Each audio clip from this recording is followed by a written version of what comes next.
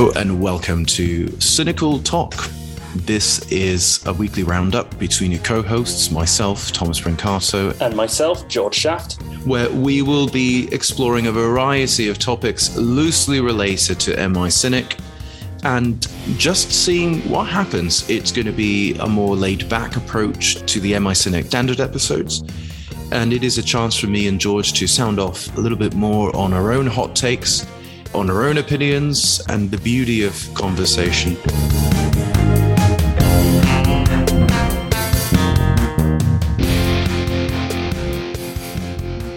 Welcome to the M.I.Cynic podcast, Cynical Talk. My name is George Shaft, and joining me is, of course, our beloved dear leader and founder, Thomas Brancato. Hello. The cold meeting has started already. It has indeed. And what are we going to be speaking about today? Well, today I was thinking that the subject should really be the Lovecraftian cloud that has been hovering over everyone's shoulders since last February. And that has been the war in Ukraine.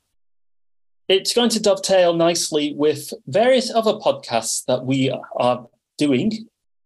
Make sure to check them out. We have got some very nice experts talking about various aspects of the war. But this is Cynical Talk. This is going to be more off the cuff, more speaking from the heart, what we think and what we know about this conflict. And there's certainly a lot to talk about. Already, the war in Ukraine, in 5 months, it has already killed more people than 10 years of war in Yemen.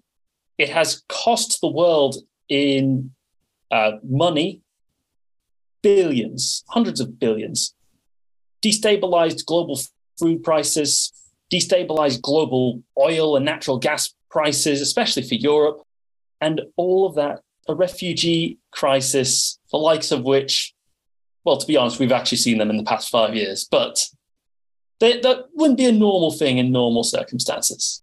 No, it's been an exceptional year, really, because not only are we dealing with the recovery of the pandemic, which has cost millions of lives, but also untold economic damage. But now we're also dealing with the fallout of the Ukraine war, which we're already seeing, as you said, in not only in food prices, but energy prices.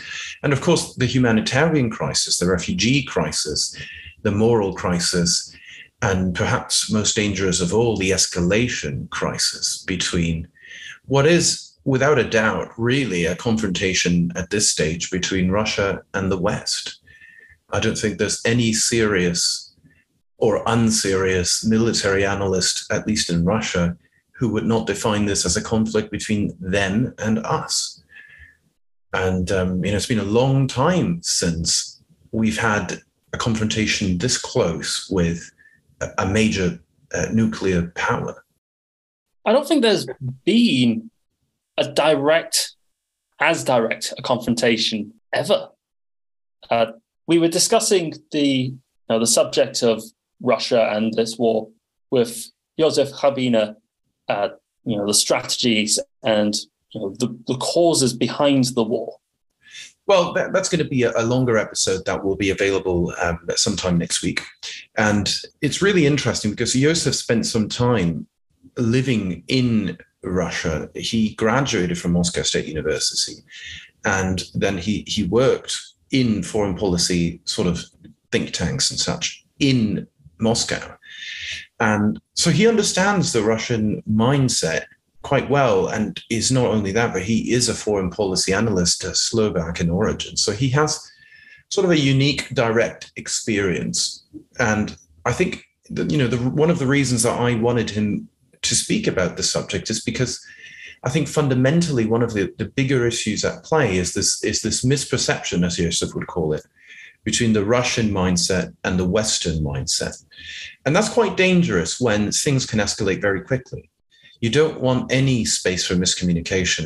That was the Cuban Missile Crisis, in large part, wasn't a problem of miscommunication. Nowadays, communications are more instant than ever, and that presents a new kind of challenge. But I would classify today's biggest threat, not just miscommunication, but rather misperception. And that is when two, let's say, for lack of a better word, ideology, but it's really more about mindsets, are not understanding each other. And Joseph made this great point that, to understand fully the Russian mindset, you have to understand the beginning of Russian statehood, which was born out of this incredible need for national sovereignty, which for them was defined as defense against the roaming cavalry hordes of the Polish-Lithuanian Commonwealth, the Mongols, the German Uhlans and such, all around the steppes of Russia, because that's what they are, the steppes. There were nomadic tribes and horsemen before today's national borders. And so Russia, back when it was a duchy, a principality, really was born from this need to wall up and defend against these foreign invaders and aggressors. And I think Joseph was trying to explain that, to a large extent, this ideology, this mentality of national sovereignty above everything else has sort of maintained, has kept on, despite now living in the 21st century and things have changed and Poland is not going to invade you. But the mindset is still very much there. And so that's why, to a large degree, we find that there's a lot of sympathy and support, even among the educated international diplomatic classes or the Russian oligarchs who are used to doing business with the West and who have a lot to lose as a result of this war. Even amongst those groups of people, we actually find quite wide support for what Russia has done. And, one of my questions, which viewers will have to tune in for the full answer because I would only butcher it here, but was, if we could turn back the time to early February and ask Mr. Putin, bearing in mind everything that has happened, would you do this again? And Yusuf's answer was very interesting, but to summarize, it was basically, he'd change around some of the dates of when the invasion was launched, but he would not, and Russia to a large extent, would not change their mind on this. Ukraine must be stamped out because they are a challenge to this holy concept of Russian national sovereignty. And stamping out, they're certainly trying with. We've heard over the past couple of months a lot about the battles that have been happening in Ukraine. Lysychansk, Severodonetsk, Kherson, Mariupol.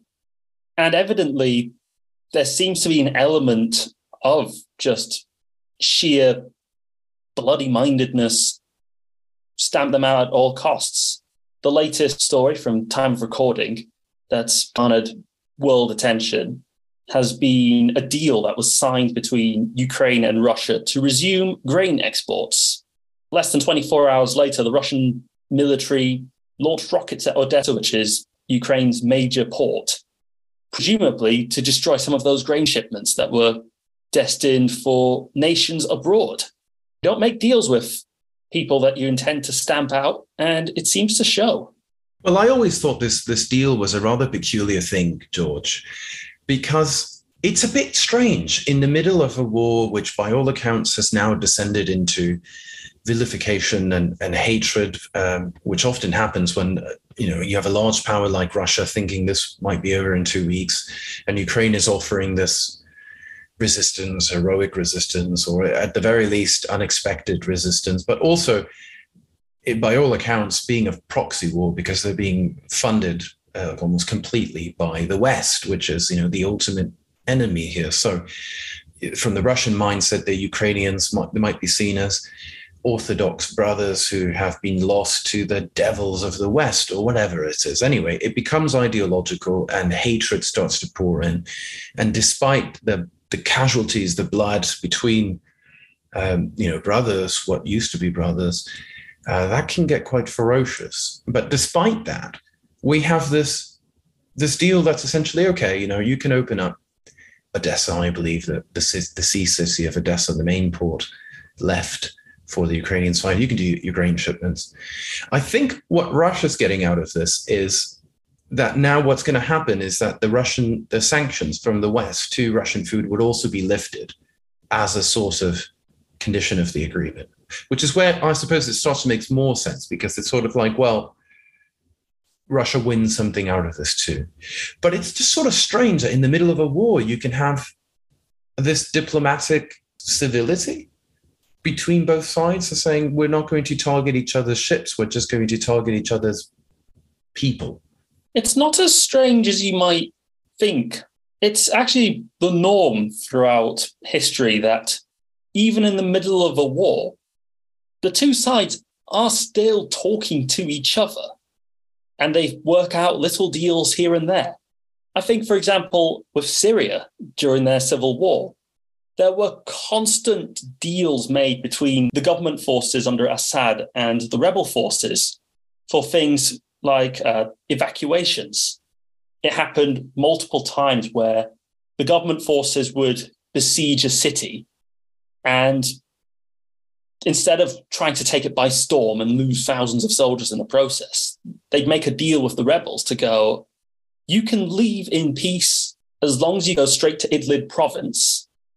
In exchange, we get this city back. And it happened over and over again. We saw it in Homs, we saw it in Aleppo, we saw it in Dara. And by and large, these agreements were held to, even though it entailed convoys of enemy soldiers driving in the middle of the territory. It's a bit of a misconception that, in the middle of a war, the two sides don't talk to each other. In fact, the opposite is true. The two sides always have back channels. They always, I hesitate to call it a referee, but in a sense, it is a bit like a referee. You always have some kind of, all right, well, we're in the middle of a war, but let's not be too bad at this. What is more unusual is breaking them so flagrantly and so quickly. Because, think of it from the example of the Assad regime when it was fighting various rebel groups. It would have been extremely tempting for Assad's soldiers to shoot at rebel convoys as they're leaving cities that they've agreed to surrender. But you have to think in the long term, what happens then when those soldiers then go to the next rebel city and besiege that one? The commanders in those cities are going to know that the last city that took such a deal got blown up and they all died. So of course they're not going to take a deal, which would end up resulting in a months-long grinding siege that would have been a huge loss of lives and material and ammunition that could have just been saved. And I think it's a balancing act. It's a really interesting subject, the subject of laws and war. In Roman, there's a famous sort of proverb or saying that's inter anima enim silent leges. I probably butchered that. But anyway, the point of it being, in times of war, laws are non-existent or laws go silent. But it's not entirely true. You've pointed an example. The other one I would say is during World War II, the Geneva Conventions were tried to largely upheld by the Wehrmacht, by the German army. Of course, not in the concentration camps. But I think to his dying day, Adolf Hitler refused to use chemical agents or chemical warfare against the opposing army. And but I would say, and I don't know if that was necessarily a moral stance. I mean, he was a soldier during World War I, so he must have seen the effects, of course, of chemicals being used in war, or mustard gas and the like. I think really it's more along with what you've just said, this fear of retaliation, or if I start to lose a bit during the war, will this be done to me? And, Assad certainly might be thinking along that way. So it's almost as if even during times of war, there's always a little wiggle room for that diplomacy of, we're going to choose to negotiate this deal or that law be upheld or this convention. And it might, in my opinion, and being a more realist kind of a thinker, it would come down simply to, it's a game theory kind of thinking of, if I uphold this, then it guarantees my enemy upholds that, which ultimately is better than if I don't uphold this, my enemy might not uphold that. Because once you're at war with somebody, then, you've already reached that lowest common denominator of sort of total annihilation or destruction or whatever the war agenda is. So it's strange, really, that Russia would allow Ukraine to be profiting from grain shipments, if not for the fact that because of that, they can also stand to benefit perhaps more from their own grain shipments. But there's that calculation, that balance of power, that where it gets a bit tricky, because you think, would Russia have accepted this deal, which was made in Turkey, if they didn't stand more to gain than Ukraine, or at least more, that they stand more to gain than they lose ultimately? And so I think it's quite a complicated thing when we talk about laws or conventions in warfare. For me, ultimately, it probably all comes down simply to this complex arrangement of, do I have better chances of winning this war against my enemy if we both agree to this? The Romans themselves knew as well as anybody that the value of making deals in the middle of war with enemies. See, Julius Caesar in his Gallic Wars talks about treating his prisoners of war decently and humanely, because he knew that he had, several dozen legionaries being held as captives by the Gauls, and he didn't want his men to be butchered in some cell. And so he made a big point of, and it's the same idea, we treat your prisoners okay. In exchange, we want our prisoners to be treated okay, so that after the war, we can have our loved ones back. There is a bit of a misconception there that you encounter often. It's a very understandable one. And it's the idea that once you've hit war, it's the absolute lowest common denominator. This one comes about, I think, because of World War II, where in World War II, it really was all out. You throw the kitchen sink. It was the annihilation of the enemy at all costs. But most of the time in most wars, if not for both sides, at least for one side, it generally isn't. And this war in Ukraine is an exact example of this. From the Ukrainian point of view, it's enemy of the gates in real life. It's all the war movies come to life. Russian soldiers in helicopters landing in Hostomel Airport, Mariupol besieged and blown up with cluster bombs, Kherson taken by enemy soldiers, Hotel Europe in Kharkiv blown up, and all this.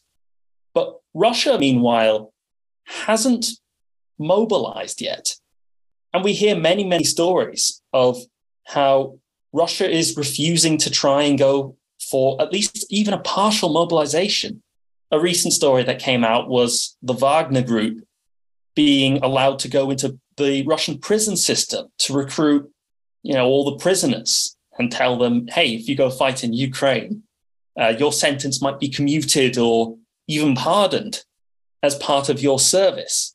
That is unusual, to say the least. But because if you're going by this idea of, Russia wants to win at all costs, matter of national survival, that it must, destroy and stamp out the Ukrainians.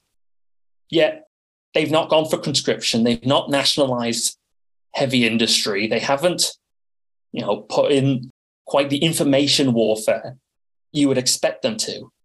There's an element where they're holding back. They're not throwing everything at their enemy. I think you're absolutely right. And it's speculating, because what else do we have left, really? It's Kremlinology is a difficult subject, and a lot of it is guesswork. But if I had to throw in my guesswork at this, it would be one potential reason for that might be that Russia has a lot of manpower. So they're not in an immediate need at the moment, but they've got it as a plan B. Another one might be that Russia is more concerned about keeping their domestic politics in control as a result of how badly this war has gone for them, that they prioritize keeping people at home and not dissidents, not destroying Putin's political hold over the country, strangle over the country.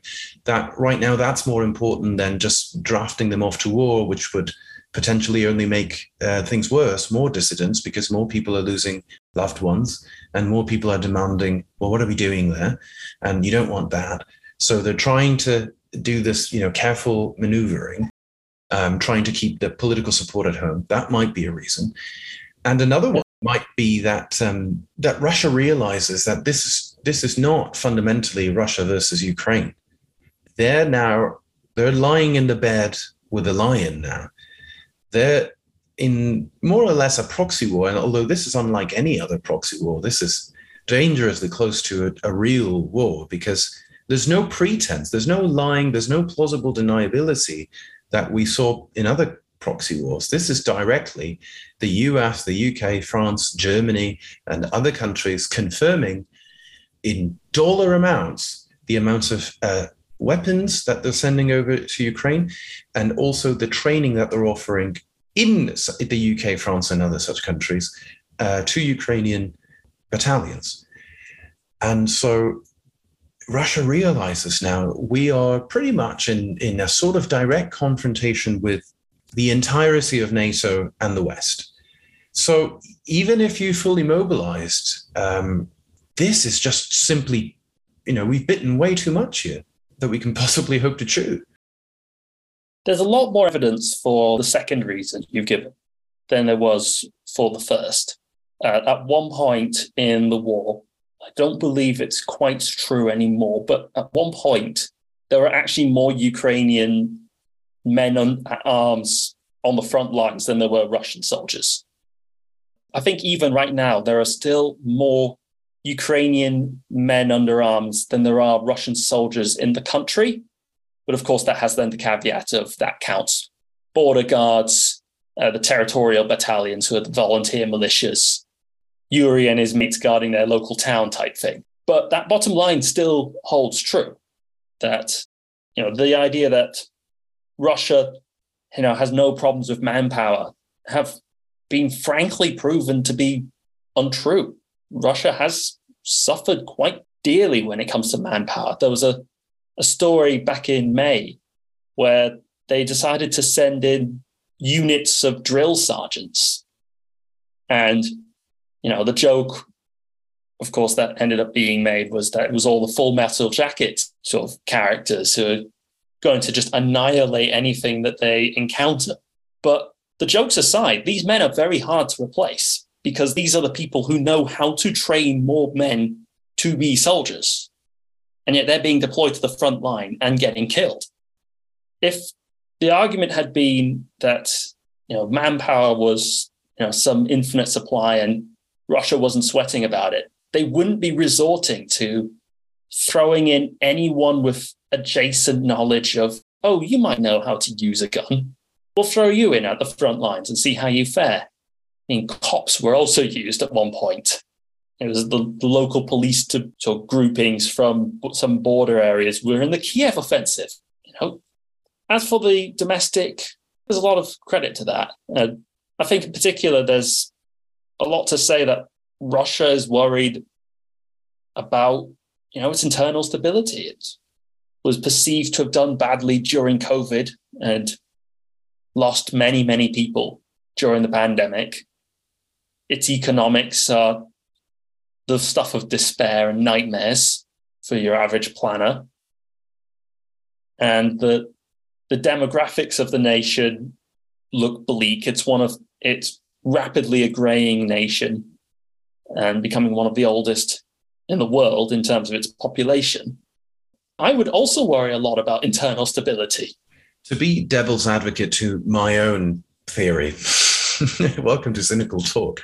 It's, yes, I think there's a lot of credibility to the internal dissident, or let's say, internal politics reason as to why they're not fully mobilizing. But I also think if there was a time that Putin would be toppled and panic and dissidents and protests and demonstrations would break out, I think that window is increasingly disappearing, because it would be during that first stage of the war that the sanctions were applied and it would all sort of come under, and it hasn't happened. And in my opinion, and in Yosef's as well, we're now entering into that medium-term effects of the sanctions. So that this is part of the paper that he authored about, analyzing the impact, the potential outcomes of the sanctions. And so there's three layers. There's the short term, in which one of them was Putin would topple under political pressure and economic pressure. But if that hasn't happened, then we're entering into the medium territory, in which the longer drawn out effects that could play out over a manner of years, like complex machinery that Russia doesn't produce, that needs to be imported, would suddenly not be able to be replaced once broken. And there you are entering supply chain problems for sophisticated mining gear and such. And that does have pretty strong ripple-on effects, even if it sounds like quite a dry, boring thing, advanced mining machinery, but it matters. And so there's the medium term and the long term. And I do think, unfortunately, we have now passed that point in which Putin being toppled is a realistic or a probable outcome of the sanctions regime. I think, in my opinion, it's more likely that he clings on to power and that political dissidents become less and less likely, and that this just becomes a new normal, a frozen conflict in Ukraine spanning perhaps years, and hatred between these groups. And so I think that really, and I agree with you on your points about manpower, it is a problem. And so perhaps it's not that either. Leaving perhaps the third element that I said, which I think could potentially be true, that Russia's made a strategic error here, and they've drawn the ire and condemnation and resolve of the entire West. That's most of the richest countries in the world and the most lethal countries in the world, and the entire manpower reserves of United States, Canada, France, everything, you name it. That's a problem. And it's way too much. They can't possibly hope to battle that. Now Finland is joining NATO. So that adds, a border that's, I don't know how many hundreds of kilometers long, which has to be manned and bordered because they are unfriendly states, NATO state. And so Russia's now got this problem. The war was not finished quickly. They haven't made the progress that they wanted to make. I think, and I might be wrong here, I think that the grain deal that they've just signed on with Ukraine in Turkey with Erdogan as the world's most unlikely hero negotiator that Turkey's now somehow positioned itself to be, another topic, but that Russia wants a way out of this. And that the deal that they've made with Ukraine is a sort of way to save face, whilst at the same time signaling to those in the know in the diplomatic game that, hey, we can do a deal here. We can play along. We can make sacrifices. We can make commitments. We're not completely bonkers. You can trust us to a degree. And perhaps that's a way, a very clandestine, very Russian way of telling the rest of the world, we don't want war with the entire world. That's not where we want to be. Because say what you want about Putin, he's got dementia, he's got this, he's madman, he's Stalin, he's whatever. I don't think that any of that was necessarily true. It doesn't hold up to his record. That yes, he can be aggressive. Yes, he can take over a small country like Georgia or do wars when it suits him. But he's no dummy. He's not a fool.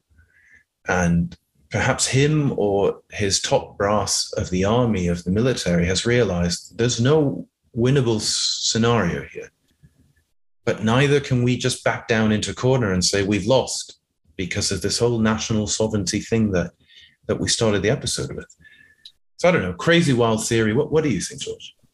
The problem with this line of argumentation that Russia's just given up, in a sense decided that they've made a mistake and that they're, and that's it, let's try and de-escalate, is the fact that on the field and in Ukraine, they've been doubling down a lot. The regional authorities that they appointed in the Kherson region, for example, are organizing a referendum, which we all know how valid and legitimate it's going to be, but they're still going ahead with a referendum to formally join Russia. The Russian army has also been boasting a lot about the effort and the resources they've been putting into the war. A story that's been gaining more and more prominence has been the artillery war. And a few weeks ago, the Russian army boasted about the fact that it was firing 60,000 artillery shells per day in Ukraine, which I'm seeing your reaction for the listeners' benefit. Thomas is shaking his head, a combination of just shock and disdain. This was a reaction that was also shared by basically military math geeks, for want of a better way of putting it, because that's a sheer number of shots that actually causes a lot of attrition in your artillery pieces, because an artillery gun can't fire infinitely before it needs to be maintained and have parts swapped out.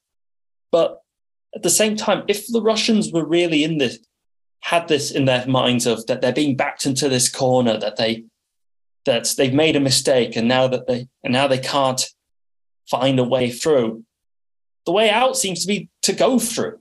Why else would they be going through all this effort to throw in as so many of their advanced equipment and sheer numbers of artillery shells, and then also tell their proxies and their allies in the region to go ahead with the maximalist goals?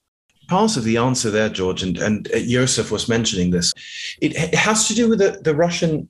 I mean, on the one hand, there's the Russian national sovereignty and the Russian character, which was, as I described earlier, based or formed from this concept of we must survive the hordes. So a defeat in a war or anything outside of a victory, especially over a neighbor, would be tantamount to an utter shock and perhaps emotional trauma for the Russian psyche. Now that's a lot of far-flying stuff. Would it hold up in a 21st century modern setting with families that just want to send their kids off to school and have a decent life? That's a good question. I don't know, but I do think that it's at least part of the answer. The Russian mindset that cannot accept a potentially hostile neighbor, and it goes all the way back to Ivan the Terrible and the roaming Cossacks that destroyed and pillaged towns and such. It's a very real kind of feeling. It's not the only one, but it's one of them. And then so that would perhaps explain why anything not being a total victory over Ukraine or showing the Russian strength over Ukraine could be politically a liability for Putin post-war, in which I would imagine he intends to remain in power. And then the second layer, which is the one Joseph spoke a lot about during the upcoming episode, is about what he calls the post-Soviet space. So the post-Soviet space is, of course, the territory that used to be part of the USSR, which is now, of course, comprised of independent nations, or what should be independent nations: Kazakhstan, Georgia, Armenia, Azerbaijan, etc., etc. And the thing is that if you look at the Russian grand strategy or the Russian foreign policy post-collapse of the USSR, it has been in large part, and especially under Putin's tenure, about maintaining the control or the apparatus of the USSR, despite these countries now being independent. And so he lists a lot of examples about Russian political direct meddling over the internal affairs of especially Kazakhstan, but also places like Georgia and places like Belarus with Lukashenko. And this has to do with a Russian, let's say, desire or imperative or direct mandate to feel as if they reign over all of these territories, and the collapse of the USSR may have happened in name, but in reality, Moscow controls that entire region. And so perhaps this idea of if we don't have total victory, or at the very least, if we don't scare the crap out of all of this post-Soviet space, that this might happen to you if you fall out of line, then that's kind of breaks the narrative that Russia has been trying to build over these last 20, if not 30 years. So that's just my sort of thinking out loud as to why they might, on the one hand, privately and in backroom negotiations in Turkey, might be saying, in a manner of way, look, you can deal with us.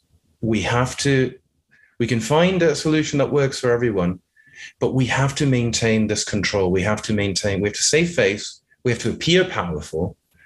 And mind you, it's not very different to how the Cuban Missile Crisis was ultimately sorted out, which I believe was also Turkey was also sort of a key actor or negotiator or player in this, in which Russia wanted to save face as if it had won the conflict or maintained its, relationship with Cuba, but at the same time, in backdoor negotiations, it was actually NATO that got more out of that deal. And so, just throwing that historical analogy there, saying, perhaps this is something similar in the sense that Russia's bitten off more than they could chew. They want a way out of this. The Odessa grain deal might be an indication of that, but they can't possibly publicly let the world, and especially the post-Soviet space, know that, okay, if you ally up with NATO, then we've reached our limits and you win. Of course, the spanner in the works of that is, of course, the very thing that we've been discussing with regards to that grain deal, which is the fact that it was then immediately broken and not held in good faith. With less than 24 hours after they'd made this deal, the Odessa was shelled, and I think it was a rocket attack, destroyed a lot of infrastructure and killed a lot of people. If Russia was really, in this mindset of, hey, you can still deal with us, and, oh, look, be afraid of us, whatever, I don't really see how that helps. The only impression I get with that one is, of course, that they act in bad faith is the only conclusion that one provides. Yeah, I don't have the answer for it. I think it could very well be that they acted in bad faith, and the intention is not some kind of save face deal. It has always been our way or the highway. We will win this.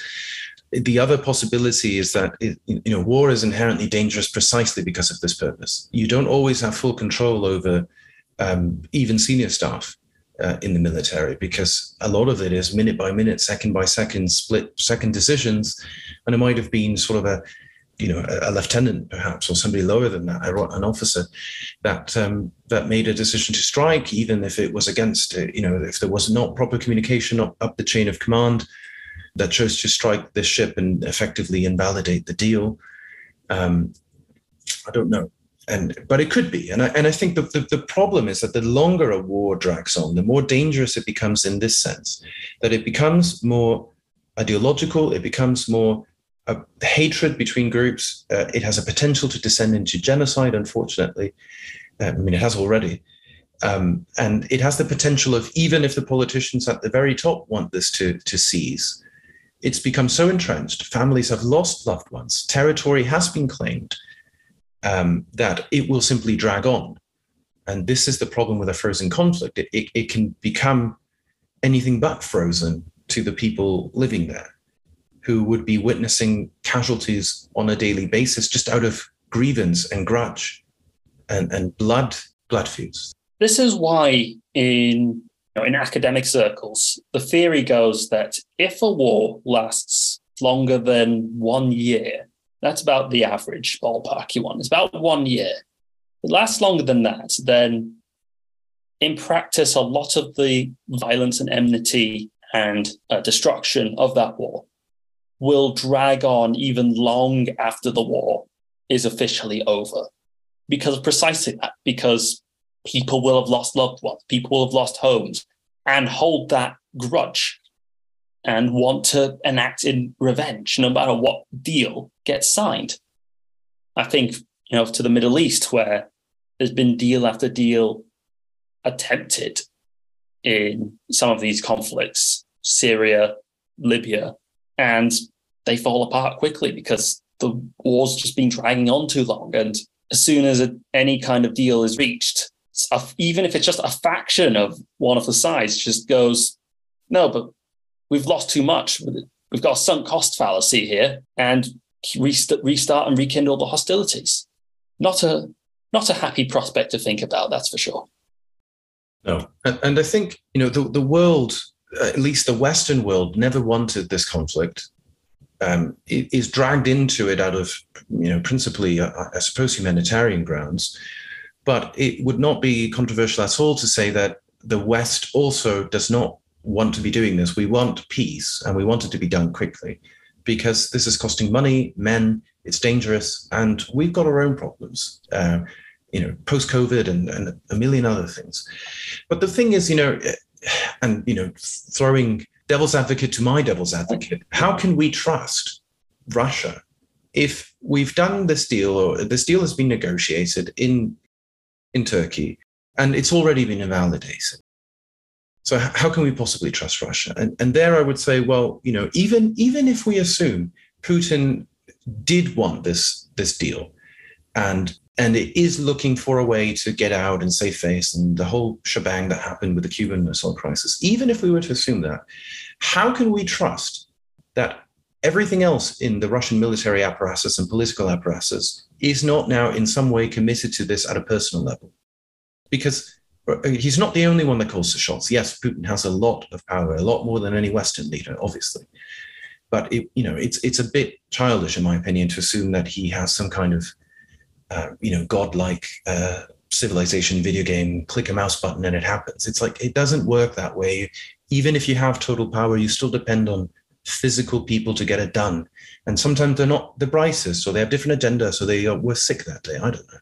And life never goes according to plans, and wars especially never go according to plans. So even if we trust that Putin wants to save face, remain in power somehow, but also win the war while actually losing the war and the whole thing, even if we were to trust that, how can we possibly negotiate with the Russians in good faith when less than 24 hours once a deal is done, already it's been invalidated? Who's to say that's not simply going to keep happening if tomorrow we were to sign a ceasefire between Ukraine and Russia? I would object to stating that the West gets involved on humanitarian grounds. There is very clearly something at stake for the West and something to gain for the West if Ukraine wins. And that word is influence. Ultimately, at the end of the day, one of the main reasons Russia has invaded is because Ukraine wanted to align with the West and the Western institutions. It wanted to join the European Union. It wanted to join NATO. And for the West, seeing Ukraine lose, seeing Ukraine get so directly punished for wanting to join these institutions, make them inherently less appealing and less valuable. Because then if Ukraine can be destroyed, then what happens to the next country that decides it wants to align with the West and wants to join NATO and wants to become a member of the European Union? It's going to have in the back of its mind, yeah, but Ukraine was destroyed and the West didn't save them. So how would the West save us? That's a huge deal. This is the sort of thing that a large number of wars throughout history have been fought over. It's over the fact that we want to be able to influence Ukraine's politics. We want them to vote with us in the United Nations. We want them to be integrated with our trade, swap scientists, work on projects, defend us if NATO is attacked. So I would really strongly object to this idea that it's humanitarian why NATO sends weapons and aids the Ukrainian army. However, problem with that is it exacerbates the problem with the deals. Ultimately, there's a dichotomy here. Russia wants Ukraine to be in its sphere of influence, whether directly annexed or large parts of it annexed or just as a puppet state. By contrast, the West wants it in its influence, and neutrality isn't really an option anymore. That was Ukrainian policy officially in some regards until recently, but official neutrality wasn't enough. Eventually, it had to be one side or the other. And when it comes to that kind of zero-sum, there's a winner or a loser game, agreements start getting harder. And the expectation to get people that the other side is going to hold to those agreements also becomes less likely. It also opens up the scope for a lot more violence and depravity of violence as well. Completely agree with you, George, and I think you've put it very well. The stakes are high. It's dangerous. It's more dangerous the longer this keeps going. And well, here's the £1,000,000 question to wrap things up. But do you see the conflict getting more dangerous for the world as we approach the winter, considering the problems with food and gas that are already present? Or do you think that this deal, even despite being invalidated, but is a sign of that things might get easier as the European cold approaches? I don't see it getting better, to be honest. That's not the same as saying I expect it to get worse. It could do that, but I really, really don't see how it can get better at this point. At this point, the two sides have more or less stabilized into a front line that doesn't move very much. And so then I could get into the discussion of, the Ukrainians might capture this city or the Russians might capture this town. But what's more important is, as you've said, the bigger picture, the gas prices, the world food supply. And I don't really see how it's going to be possible to solve or handle these problems in the middle of a war. I mean, Russia's already talking about cutting gas supplies with Europe and has started to do so. I expect that by wintertime, there's going to be a hell of a problem for Europe in terms of its energy and heating. But bear in mind, that's also a two-way street, because Europe was paying for all that gas and all of those resources. And that's now money that isn't going to be going into the Russian national treasury.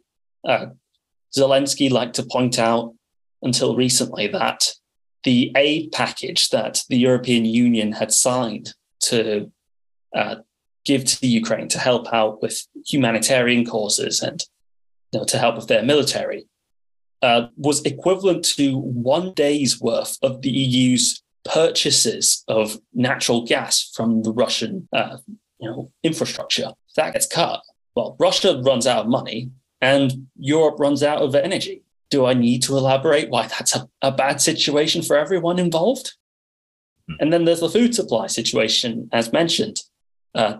So Egypt, for example, earlier this year, started to dip into its strategic reserves of grain because it was very heavily reliant on Ukrainian grain imports to feed its people. Egypt is a country of 100 million people and a choke point of the world economy. That is not news you want to hear from such a country, to be very blunt. And as the war drags on, as the front line stabilizes, crystallizes into a line of horror scarring the world, I don't see how the supply issues will get any better, only worse, which is a depressing note to end on, isn't it? But then it's a depressing subject. I almost regret asking, in a way, although, of course, Cynical Talk is the more lighthearted take. So, but this is. Oh yeah, wait till you see Josep's talk. Exactly. Real tearjerker. Yeah. Well, it's exactly as you said. It's an abysmal state of affairs. It's a dreadful situation. It's a horrible, horrible war. But it is what it is. Part of our job is to raise awareness and to arrive at the truth, to try and work out these difficult subjects. There is no lighthearted take on the Ukraine-Russian war because it's simply terrible any way that you look at it. I agree with you as well, George. If you were to ask me the same question, do I see things getting any easier or any better? No, I don't. I think it's stacked against Ukraine and Russia and Europe at this point. There's really no winner here. And in every one of the world's horrible wars, it's been the same thing. There's no real winner, just losers, counted in bodies. So it's a sad one. It's a sad episode today, but it has to end at some point and on some note. And so we shall leave it on that sour note. Unless you've got anything else to add, George, this is me Thomas Brancato, signing off. And this is me, George Shaft, also signing off. And that wraps up this week's Cynical Talk episode.